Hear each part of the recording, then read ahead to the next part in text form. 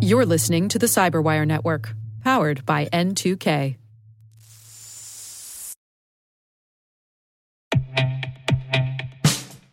And now, a message from Cyberbit. Mastering cybersecurity is like mastering a sport. You build muscle memory through rigorous practice, then you train as a team to foster cohesion while operating under pressure. Like athletes, cybersecurity professionals thrive on hands-on simulation. But traditional courses, certifications, and open-source labs won't build you a winning team. You need Cyberbit. Cyberbit offers a hyper-realistic simulation environment for your SOC, IR, and C-suite to refine your skills, all using the market-leading SIMs, EDRs, firewalls, and WAFs they use every day. Cyberbit is offering Cyberwire listeners a free live-fire exercise. Sign up your team now at cyberbit.com/cyberwire.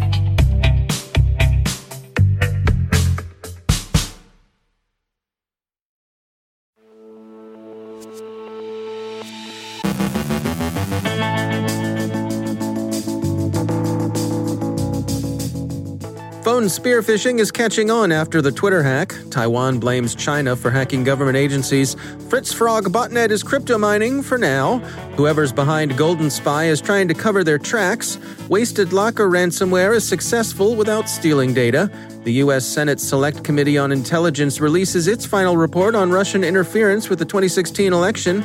Joe Carrigan looks at shady SIM cards. Our guest is Nathan Jones from White Canyon Software on secure data destruction. And an AI company exposes millions of medical records.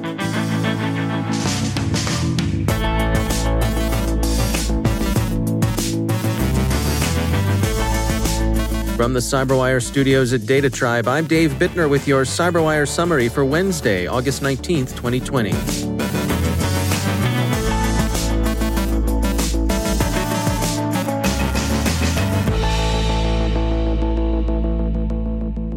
The phone-based phishing caper that enabled takeover of more than 100 high-profile Twitter accounts is apparently serving as a template for other attacks. Wired reports that a growing number of organizations are experiencing similar copycat approaches with varying but disturbing degrees of success. ZeroFox sees the uptick in phishing attacks affecting not only corporations, but social media influencers as well. Like the Twitter hack, these attacks seem to be launched by young English-speaking troublemakers organizing on Discord and shady forums.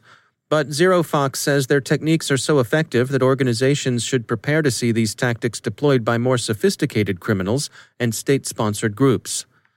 Voice phishing, also called vishing, isn't new, but in the past it's primarily been used against mobile carriers in SIM swapping attacks. This recent wave of vishing attacks is more wide-ranging and often involves convincing a victim to enter their credentials on a spoofed login page.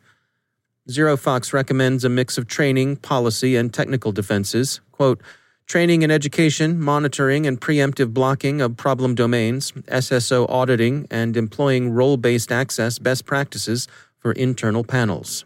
End quote. Authorities in Taiwan have blamed two Chinese government hacking groups, Black Tech and Taidor, for cyber attacks against at least 10 Taiwanese government agencies, Reuters reports.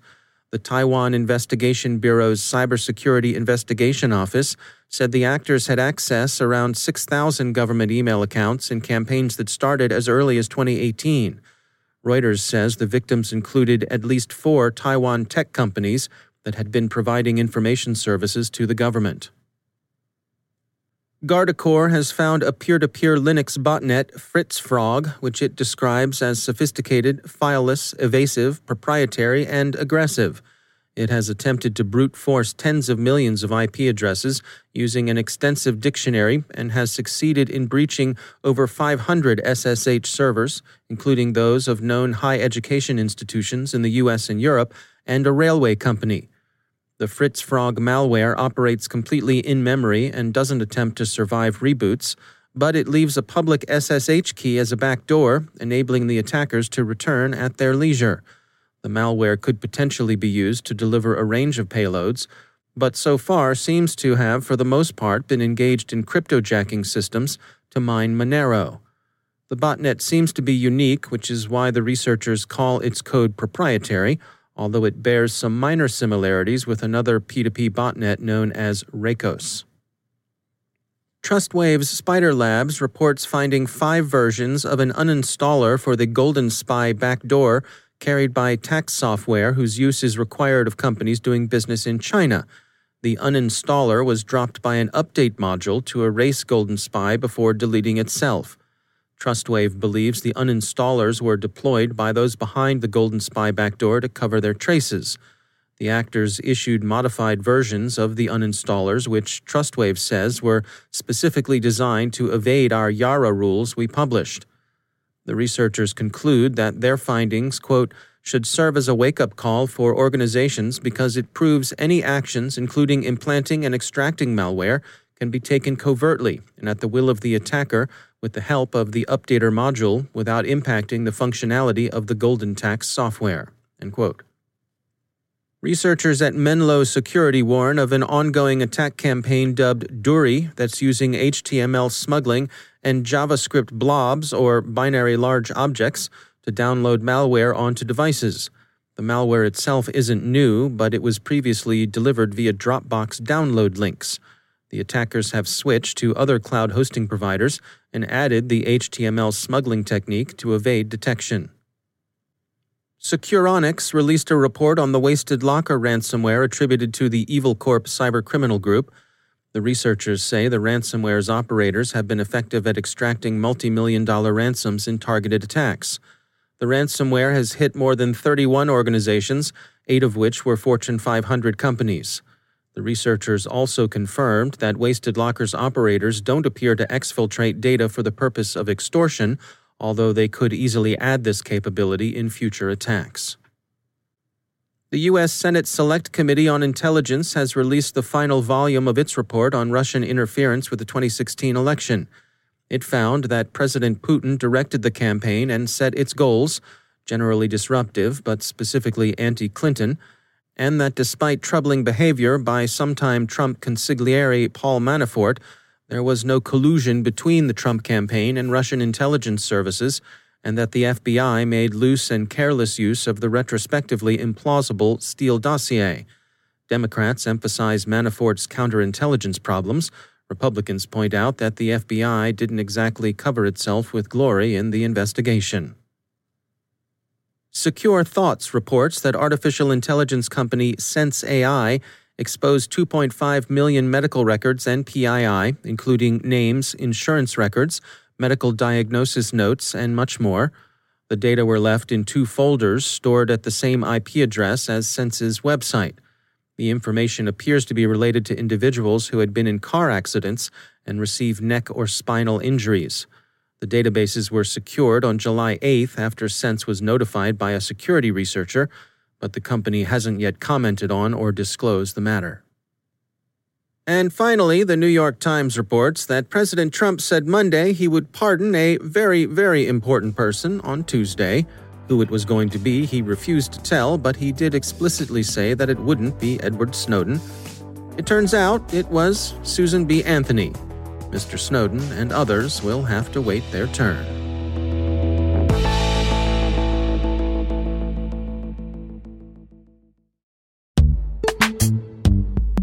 Every day, your IAM tech debt grows. Your multi-generational services struggle to work together. Building an identity fabric can fix this. It makes all your identity tooling stronger and allows you to connect any app to any service you want to use, with zero coding, zero maintenance, and zero app downtime. Strata's identity orchestration platform separates the identity logic from your applications, so you can optimize existing IAM tools and manage them in a single control plane. Now, every vendor, standard, and architecture work together. In short, building your identity fabric means you can secure your non-standard apps, keep your complex access policies, retire outdated IDPs, and modernize in record time.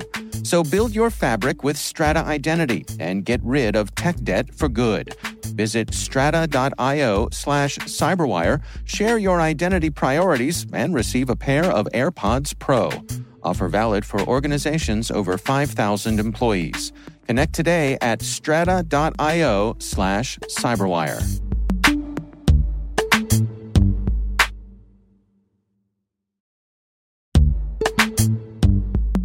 And now a word from our sponsor, Netskope. Netskope is a worldwide leader in SASE and Zero Trust. Its unified platform, Netskope One, provides optimized access and Zero Trust security for people, devices, and data anywhere they go, helping customers reduce risk, accelerate performance, and get unrivaled visibility into any cloud, web, and private application activity. To learn more about how Netskope helps customers be ready for anything on their SASE journey, visit netskope.com.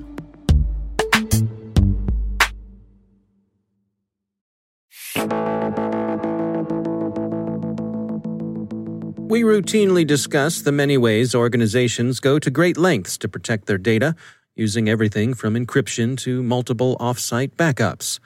But what if you need to destroy data, to delete it and make sure it's gone for good? For more on that, we turn to Nathan Jones from White Canyon Software for his insights on secure data destruction. So if you go back into the 70s, 80s, and 90s, almost every use case was for physical destruction. Whenever you were getting rid of your old laptops, desktop servers, you would just physically destroy those drives. And we found that was being obviously quite wasteful and unnecessary in a lot of cases. So it really came about because we were looking for a better solution than just destroying everything and everything ending up in a landfill.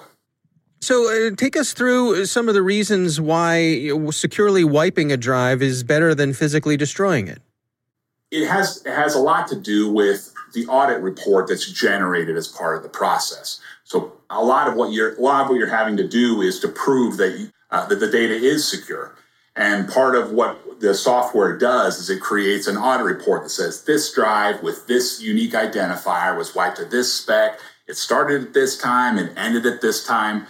And then it was performed by this technician. It was done in this location. So that report gives you the context of everything that was done to that drive, when, where, how, all the important information about that. And that's required for meeting standards like HIPAA and NATO and GDPR, where you're trying to meet the requirements that are on you from a regulatory standpoint. So that report is actually quite impossible to do with a physical destruction. So part of the erasure solution is that we're doing this via a secure application where we're going through and we're capturing all this information. We're encrypting the audit reports, so it's impossible to spoof these reports. So just from a compliance standpoint, it's a far superior solution. What about just the notion of not having so much waste end up in the landfills? Absolutely, but you got to make sure you've checked the boxes on the security side and on the compliance side. But then that's the most compelling reason after the security side is that these devices that have been working in a data center for a couple of years, they could have a second and a third life. And realistically, a lot of these drives, 90% of them plus are still in great shape. They don't have any remapped sectors. They still have 90% of their life left. So these drives that are coming from these giant data centers could then have a second life in more of a mid-range system where these companies aren't wanting to pay top dollar for the top of the line equipment, but these could be repurposed or reused. And when we're talking about laptops and desktops, they could be going to schools or libraries. That's Nathan Jones from White Canyon Software.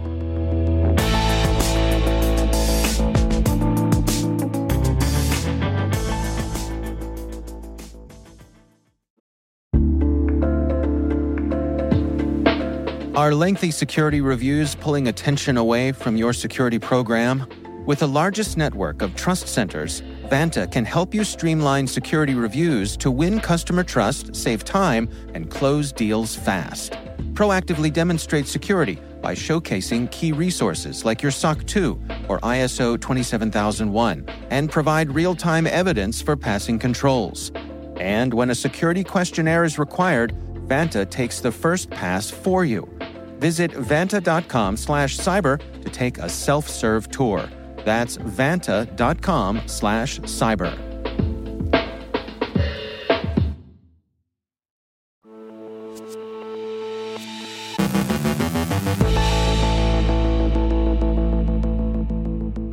And joining me once again is Joe Carrigan. He's from the Johns Hopkins University Information Security Institute, also my co-host over on the Hacking Humans podcast. Joe, great to have you back. Hi, Dave. Interesting article from Vice, another one from Joseph Cox. This one is titled, "The Secret SIMs Used by Criminals to Spoof Any Number." Yep. What's going on here, Joe? So there are these providers of SIMs out there, SIM being the network card that you put into your phone. And these are being called Russian SIMs or encrypted SIMs or white SIMs. And some of the features of this SIM allow you to change the phone number that you're calling from. So when you make a call, you have caller ID information that gets sent along, and it looks like that information can be changed on these SIMs so that when you make the call, you're essentially spoofing a different phone number you're calling from.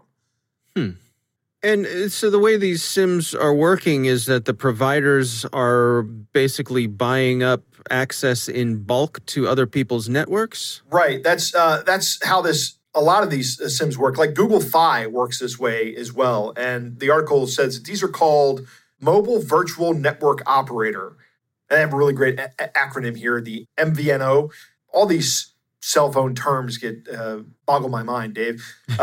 But essentially what it is you're piggybacking off the existing infrastructure of another provider, like T-Mobile or AT&T or Verizon, and you're striking an agreement with them. And there are a lot of different companies that do this, and they all do them. Like I think TracFone does this as well. In fact, I know TracFone does this, and Mint Mobile does this. A lot of prepaid companies do this, and they make money by essentially reselling the existing network's phone services for a premium. You know, if it's a prepaid card, it's something that you're maybe you can't go out and get a regular phone contract, so you have to get a prepaid phone. There's a cost associated with that as well. Google Fi actually is fairly inexpensive. You can get that service starting at around $20 a month. Plus, they charge you for data. But if you don't use data, you can get pretty good phone service for around $20 a month. But what these people are claiming is that their system is built on top of these other systems, but it's more secure. And the information is encrypted, and they let you spoof phone numbers. And the SIMs also have the capability of augmenting your voice, so you can disguise your voice.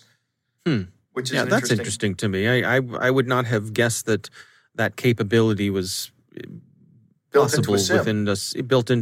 I'm not sure what's behind that, but that's an interesting tidbit for sure. I guess the point here is, or the danger is that, for example, if I buy one of these and I spoof my phone number as being from, say, a bank, a local bank, or any major service provider. So if I called you up and you looked at your phone and it said, "Oh, it's my M&T Bank is calling me," or Verizon's calling me.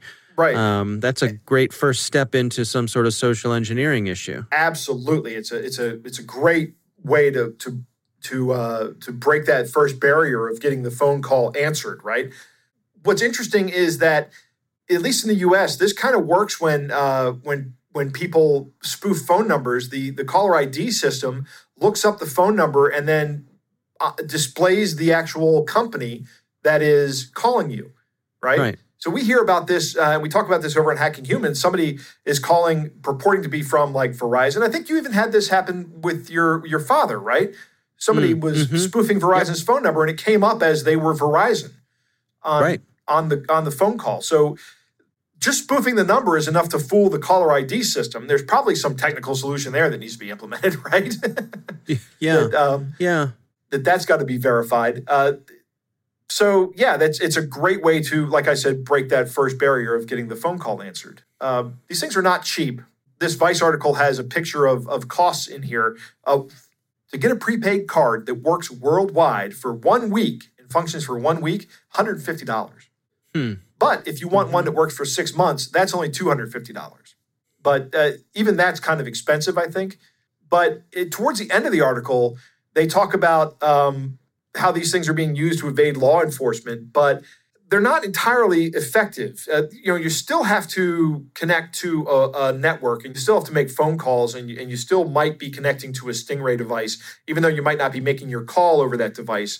It says you may actually give away your location on it.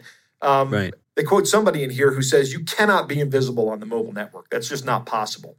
And they also make a point that it's really hard to protect yourself against a government that's very upset with you.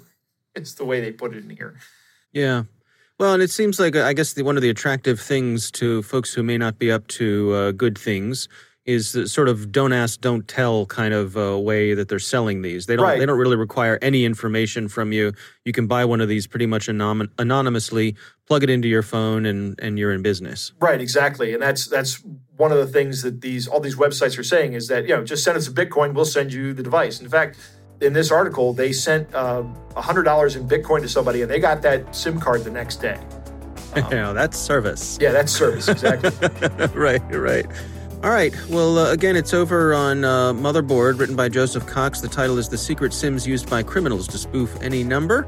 Joe Carrigan, thanks for joining us. It's my pleasure, Dave.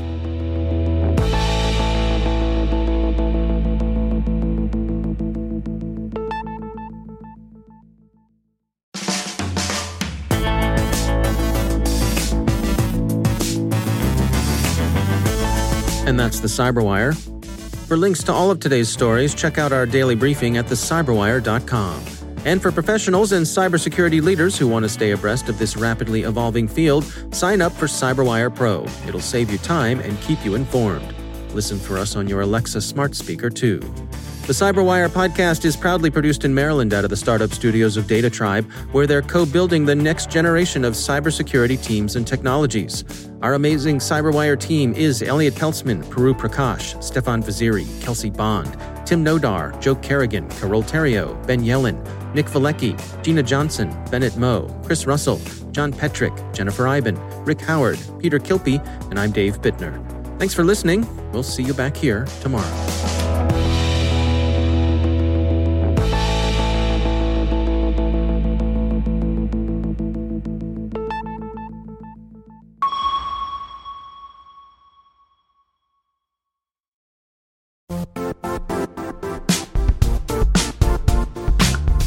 And now, a word from our sponsor, Zscaler, the leader in cloud security.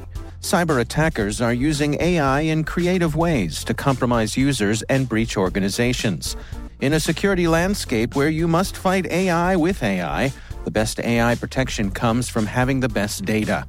Zscaler has extended its zero-trust architecture with powerful AI engines that are trained and tuned by 500 trillion daily signals. Learn more about Zscaler Zero Trust Plus AI to prevent ransomware and AI attacks. Experience your world secured. Visit zscaler.com/zerotrustai.